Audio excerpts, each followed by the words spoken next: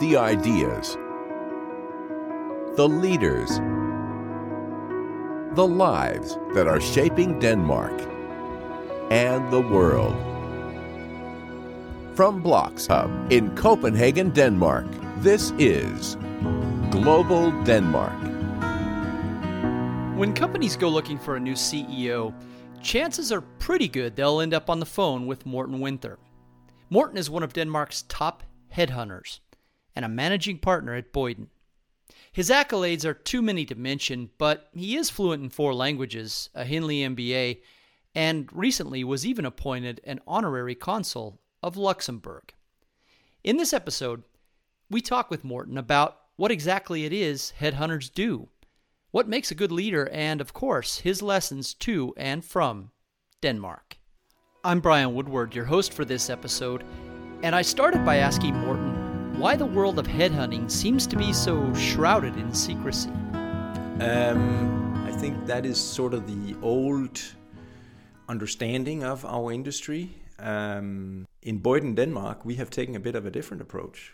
When we 2 years ago got the opportunity to take on the global Boyden brand in Denmark, we actually made a charter saying we are going to challenge the perception of the industry by being open and being more transparent in what we do. And we do that by every single time we fill a senior management position, we would post it on LinkedIn saying, Jim Peterson, we congratulate him as a new CFO in company XYZ.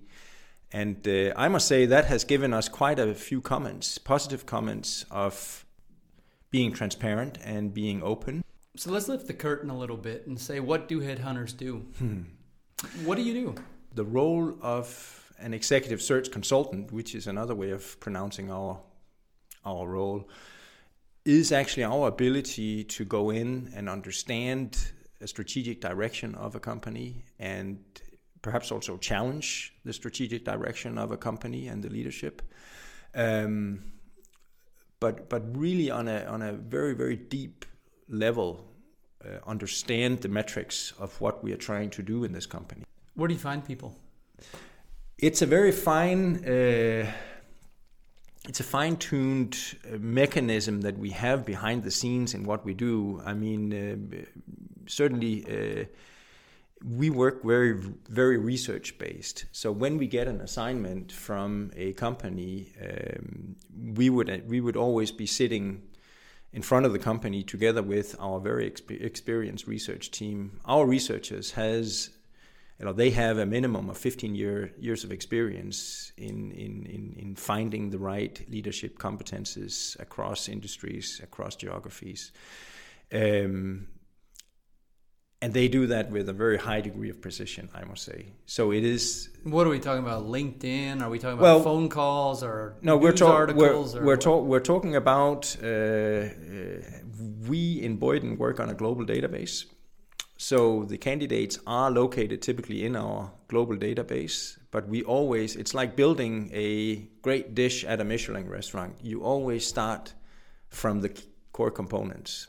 Every single time. We start in a very structured way every single time. Understanding the strategy, defining the search strategy, meaning what companies have been on a certain journey before where there's been incremental growth and where there's been international expansion and where there's been barriers that should have been overcome in terms of technology, in terms of IP and other areas.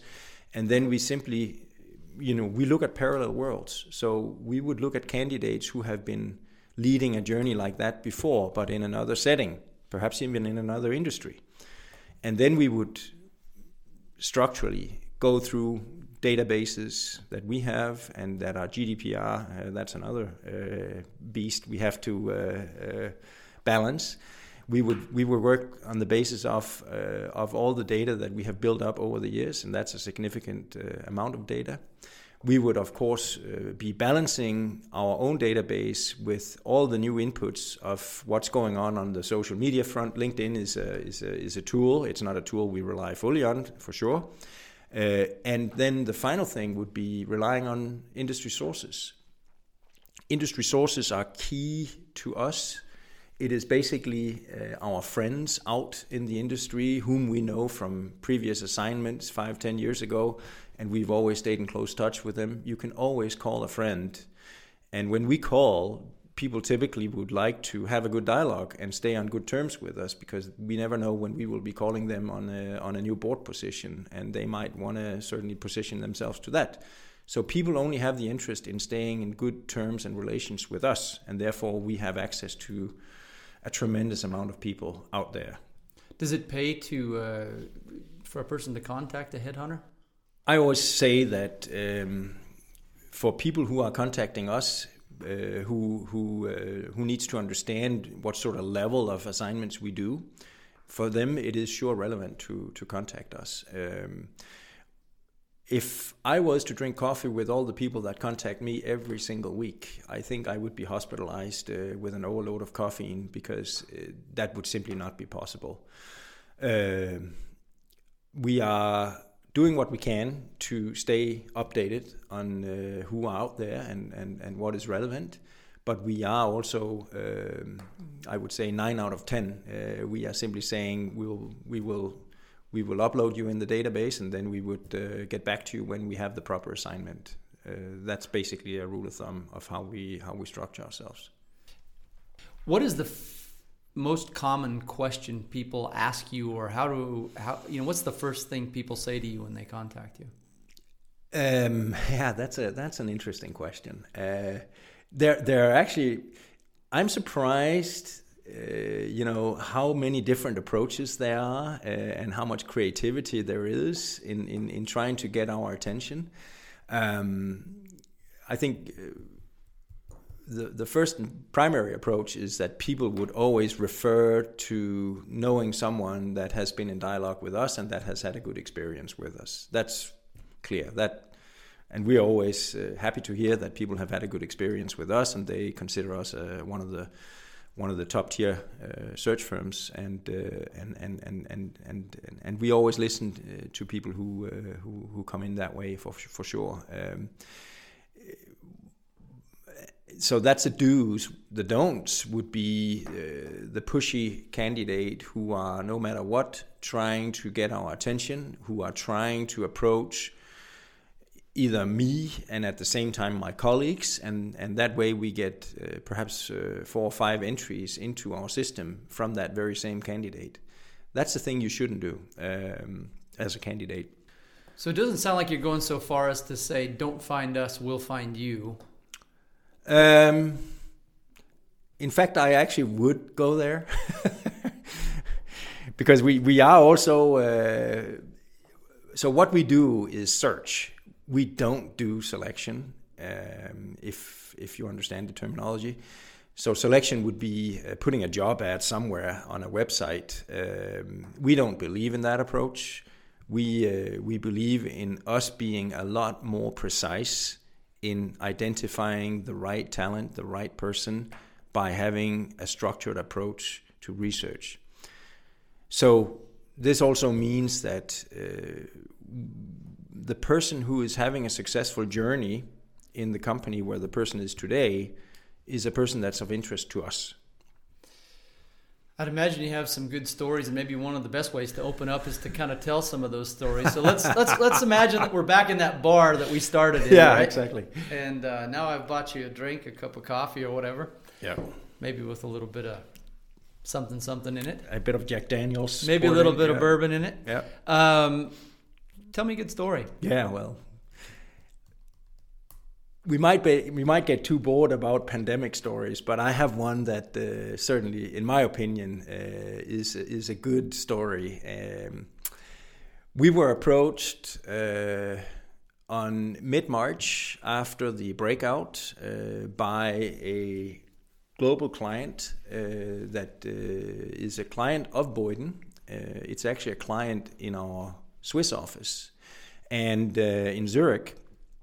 And the client is a global player in the sub-supply of key components to wind turbine blades. Publicly traded Swiss company, and they had decided that they needed a new CEO. And I get a call from my colleague in Zurich saying, Morten, I'm aware that you are one of the consultants in Boyden that has done the most in C-suite searches within the wind turbine industry, and you have a bit of industry. You have an industry background yourself, which I have. And then we started discussing this. It was in the midst of pandemic, so we physical meetings with the client in Zurich would have been what I would have normally have done. I would have met with the chairman and the board together with my colleague, and we would have had a discussion on this. But anyway, we sat on our Zoom meeting, and then we made an impression so strong that they decided to choose us in comparison to one of the other global top tier firms. And it meant that we worked the mandate from the 25th of March until we signed the candidate on my summer vacation, where I was hiking a mountain in Norway on the 9th of July. He signed the contract. And we had done, in the midst of the pandemic, a global search. We had looked at more than 200 companies. We had looked at more than 200 candidates in 110 companies across the globe. And I had interviews more than 35 candidates, virtual and physical. And only on the 17th of June, I was able to sit in front of the chairman and the nomination committee in Zurich, and thereby being physical present. So trust had to be built for a key position in a publicly traded company online. And that was, I think, one of the most intense search projects I have ever done, because we weren't able to meet physically with people. But I can only say that I think 12 weeks later, we signed the candidate, which was a tremendous success. And he just started 2 days ago. Yeah, great. And it's looking really well. So you guys, like everybody, are having to learn how to work in new ways. Oh yeah. I mean, we already were there working digitally, but now we are. And last week we did an assignment in China, which is also a very interesting story. This candidate was hired by the Danish company. This was also in the wind industry. He was hired. It's a Chinese local hire out in China, and they actually signed him without having met him physically. So this would have been something you wouldn't have been thinking of just half a year ago or a year ago, that this could have been done like that. But that's actually being done right now. And yeah. All right, great. Well, we're going to take a little break, and when we come back, we'll talk about one of my favorite topics, and I know one of yours, and that's internationalization and international leadership. Studying for an executive MBA at Henley Business School in Denmark is an intense and rewarding experience. If you want to achieve the best possible outcomes in business and in life, Henley can give you the skills and knowledge you need through the Henley MBA. For more information, visit henley.dk.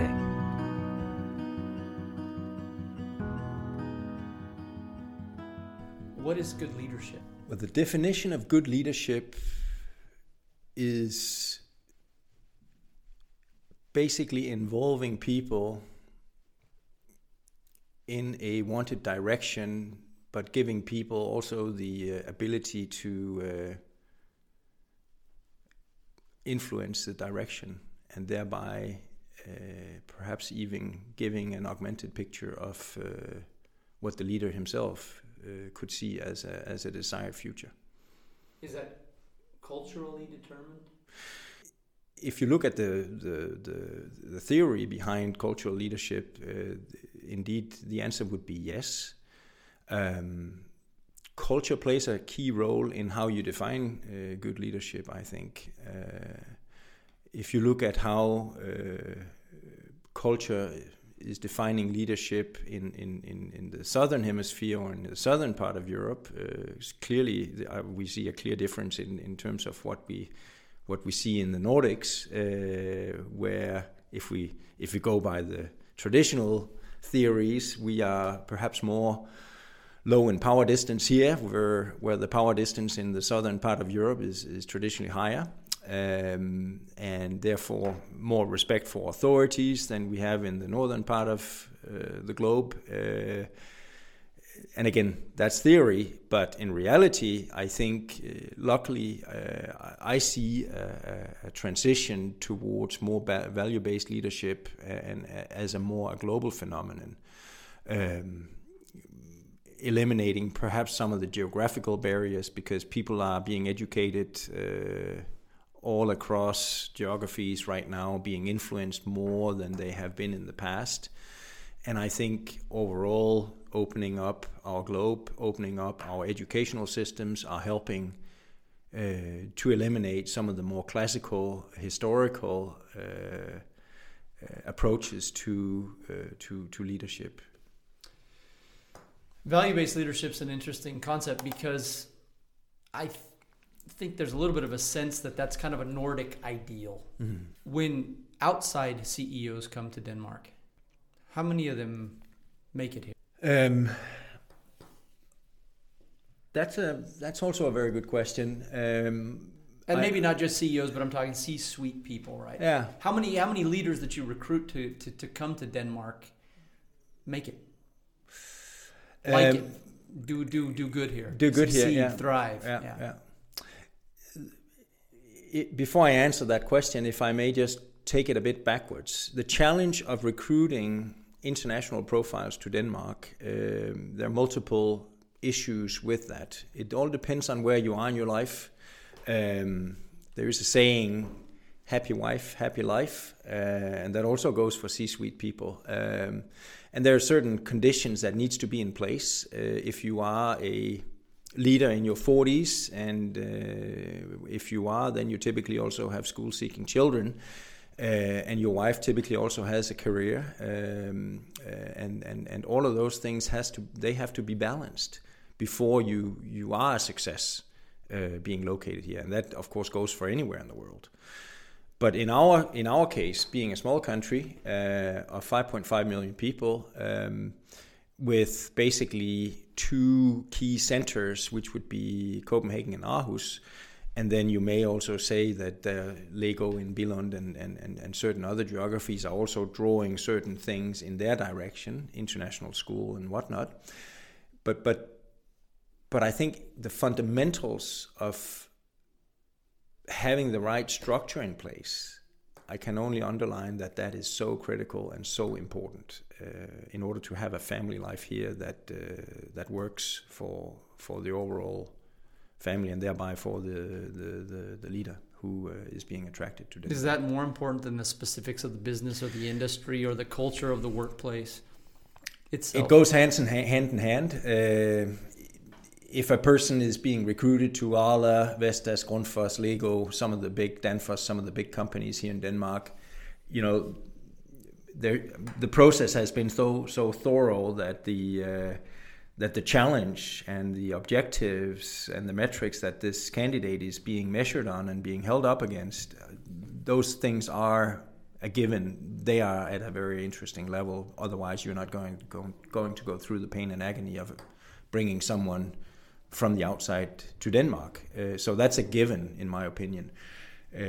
But the fundamentals, they have to be balanced as well. And I'm really happy to see that companies, the ones I'm talking about here, they have people in place that are helping out in terms of getting the housing right, getting people into the Danish tax system, getting schooling right, and everything else. So I think there is a lot more professional approach to that. And I'm just pleased with the fact that this brings diversity into leadership by having more global leaders take an active part in growing our companies that are all having a substantial global potential. Is that infrastructure you talk about, schools, activities for wives or husbands, partners that come along, is that infrastructure good enough in Denmark today? I think we are improving. I think there is more to be done.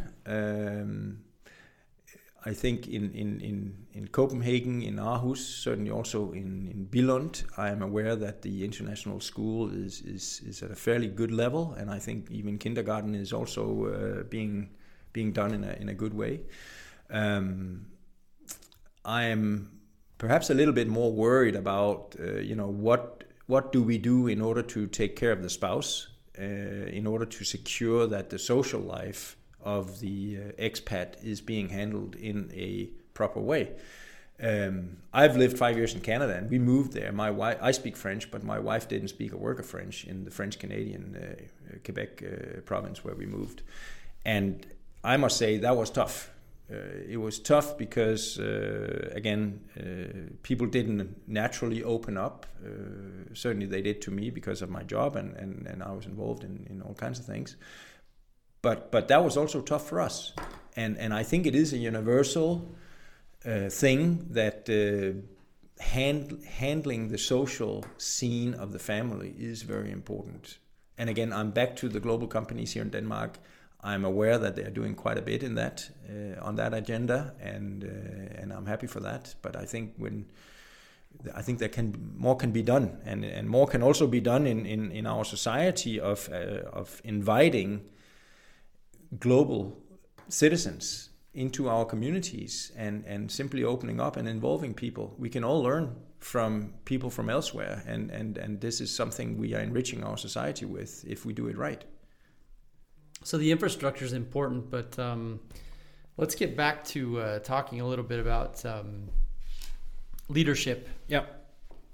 And we talked, you mentioned earlier situational leadership. What I want to ask you now is talk about is leadership in the age of Corona, right? Yeah. Has this changed what companies are looking for? Has it changed the kind of leaders you're looking for? And what are the qualities that this new post-Corona age will require? My answer to that question would be that when we had the financial crisis years ago, I think that certain comparison can be made to that era or to that period. So there was a high need for people who had a balance between accelerating growth, but also knowing where the clutch was and where the brake was. In comparison to COVID, I think that the major change is that the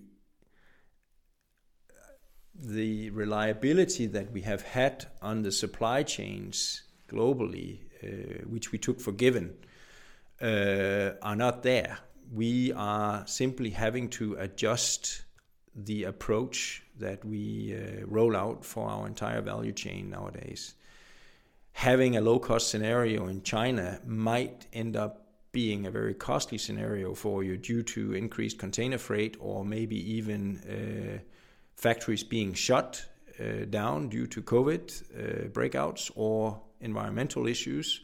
So all of those issues has to be taken into consideration in the leadership right now based on the COVID scenarios. So I think adaptability and agility are key words in what we have seen come out of the COVID-19 situation. And I think both issues are here to stay in us judging what good leadership looks like in the future. What about what you're talking about there is very much based on kind of logistics and is based on actually keeping the company going. But what about the human aspect of it? And what I'm talking about here is uncertainty, anxiety amongst employees. Yeah. When we all sit at home and have to Skype or Zoom in or whatever, how do we keep from losing each other, losing touch with each other? And how do we create culture? And how do we do all those things that really make companies great? Yeah, that's the other approach of the COVID.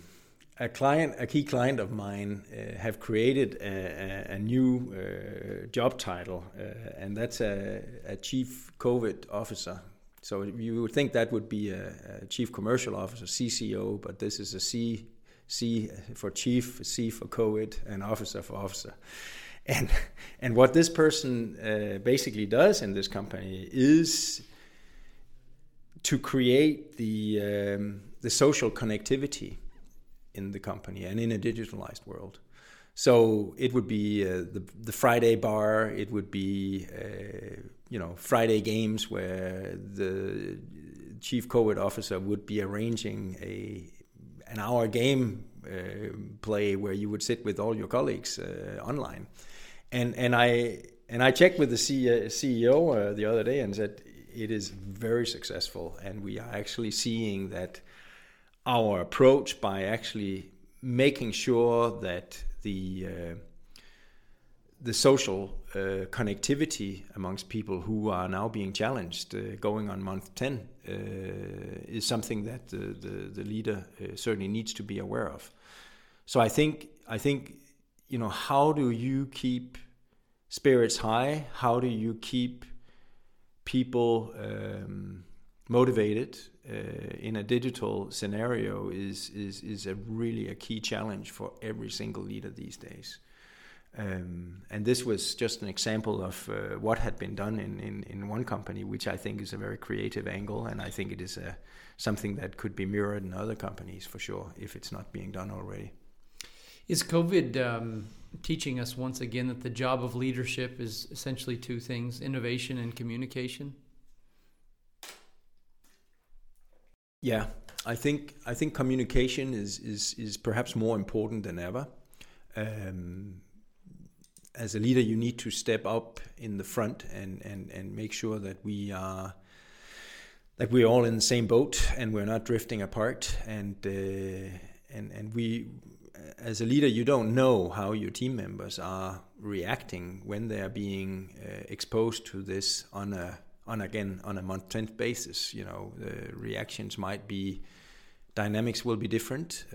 People are sitting at home with homeschooling, and the wife is even there. And I think you've even seen that the degree of divorces are higher statistically in Denmark than they have been previously due to the COVID-19 situation. So all of these dynamics you need to take into consideration leading your team. You need to sit on the other side of the screen and understand what is it your team members are, how is it they're being impacted by this, and understanding that. And it's a bit of a challenge because you have to run your business as well, but you have to actually stay very, very close to the emotional side of the team members during the COVID period here. It's a tough, even tougher time for leadership. Absolutely, I think it's become even more multi-dimensional than it has been before. It has always been multi-dimensional, but there's been a few more unknown thrown into the equation with the COVID.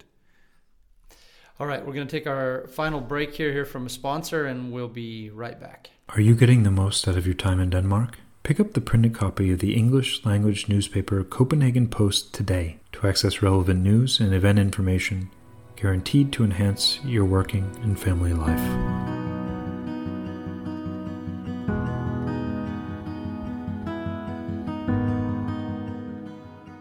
So this part's all about personal reflection. Morten. Morten, is Denmark really the happiest country in the world?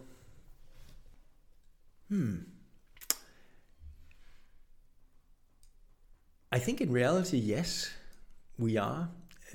I look at what's going on in the US right now because I have a lot of pre-history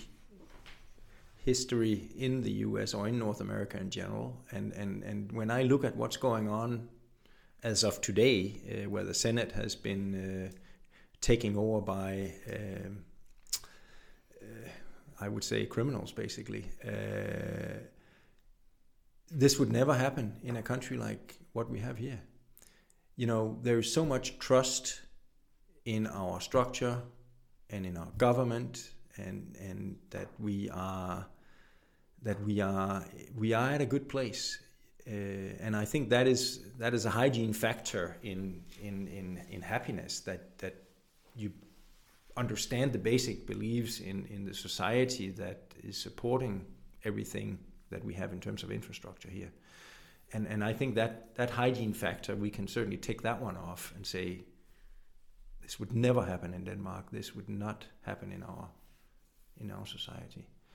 So I think that fundamental is there. Free education is another approach. We don't have to have a college savings fund, which you have to do you have to have in the U.S. as well, in order to make sure your kids gets a decent education. Really, in most parts of the world. Yeah, in most parts of the world. Here, you can go all the way through to a master degree free of charge. And I think these are privileges that we are enjoying and we should respect.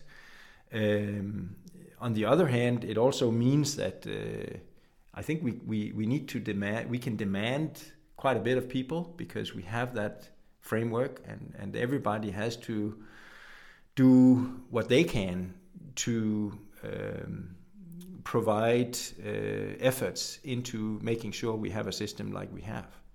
And I think that community feeling is something that we can always discuss more in details of. Do everybody provide whatever they can in order to create the society that we need? I think we're doing quite well. I don't think we're all the way there, but the fundamentals of being happy are some of the basics that I'm disclosing here that I think are in place. Is that only possible in a country that's as ethnically and religiously and economically as homogeneous as Denmark is? I have seen also the Canadian model, and I was actually involved in the process of. I had the Danish Minister of Social Affairs visiting me in Canada, and at that point in time, she went and saw how Canada invited landed immigrants into the ceremony of receiving their Canadian citizenship, and this was done in a ceremony where you could do a handshake back then.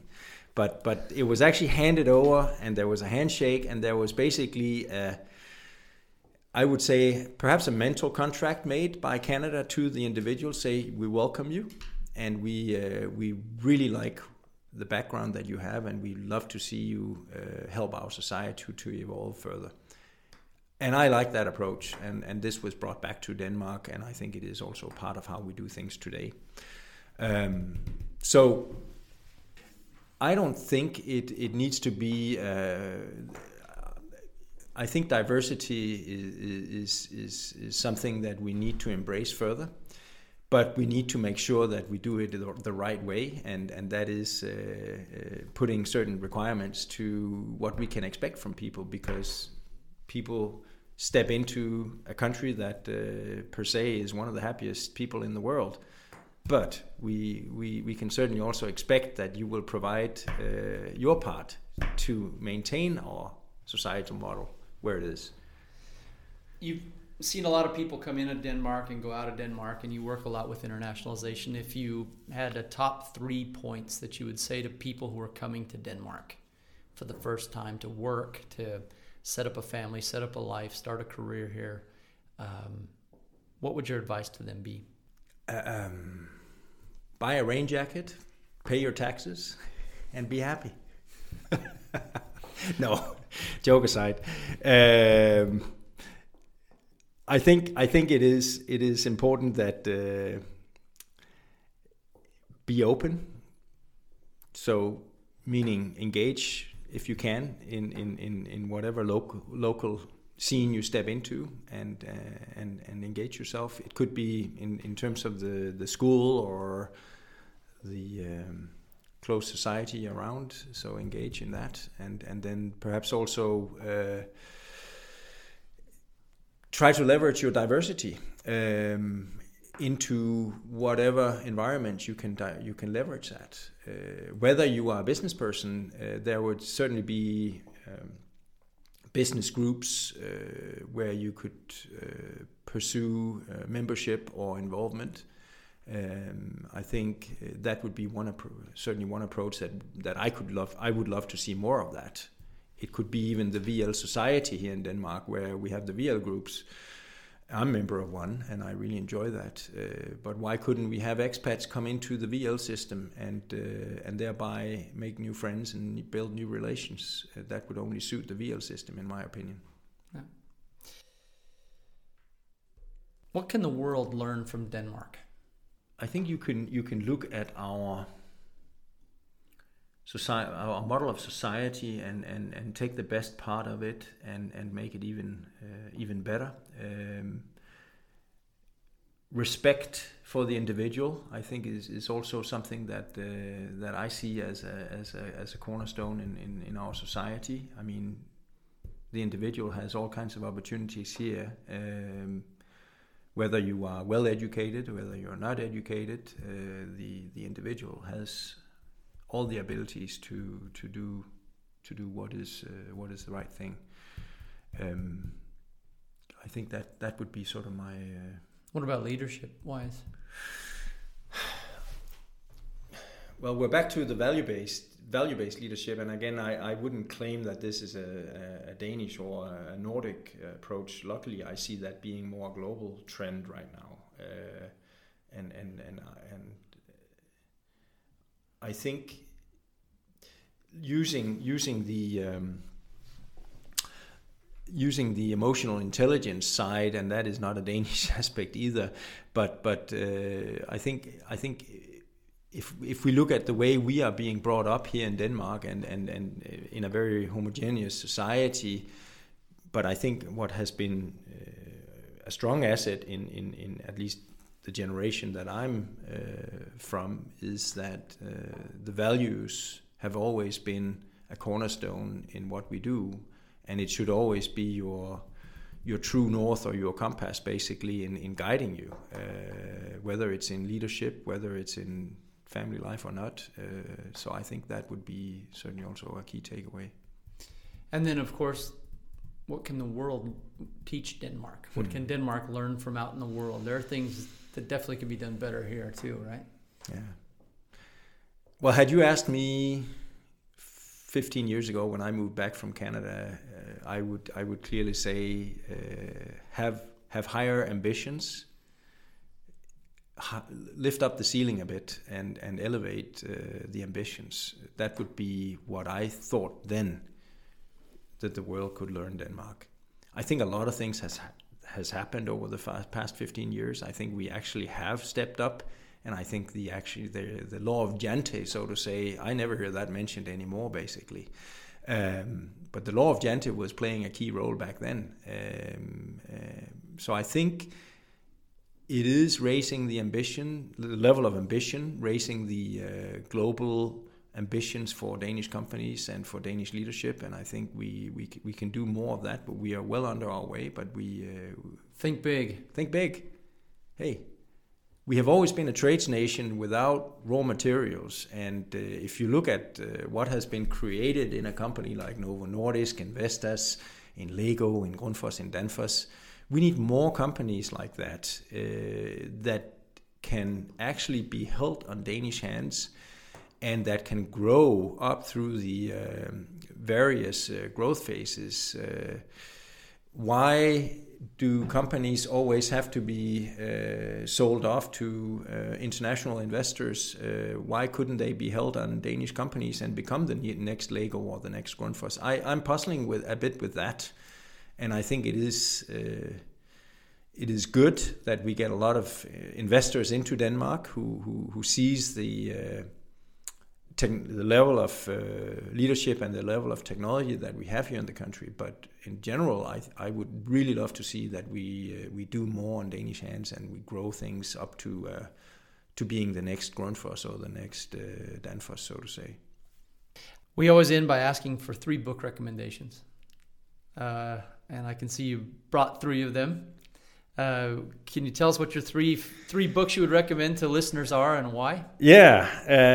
Well, if I am to mention the first one, which is a bit in continuation of your last question, and that is the book Good to Great by Jim Collins. I've read that multiple times, and it is basically looking at the best practices of what what is the difference between good companies and great companies, and what is it great companies do that make them great? And I think it is a great leadership manual for great leaders to read that. The other one is True North by Bill George. I've also read that in combination with my MBA studies, and I must say, really, really strong focus on emotional intelligence in leadership. Also a great read. And the final one is by Goleman, and it's called Primal Leadership. And that is basically looking at emotional intelligence and taking it into leadership in a more broader sense. And perhaps one of the best reads I've ever had. So those three I would clearly recommend. Great. Morten, that's a lot about headhunters, a lot about international leadership, and a little bit about Denmark. But thank you very much, Brian. Thanks for being here. Yeah, we'll see you soon. Thanks.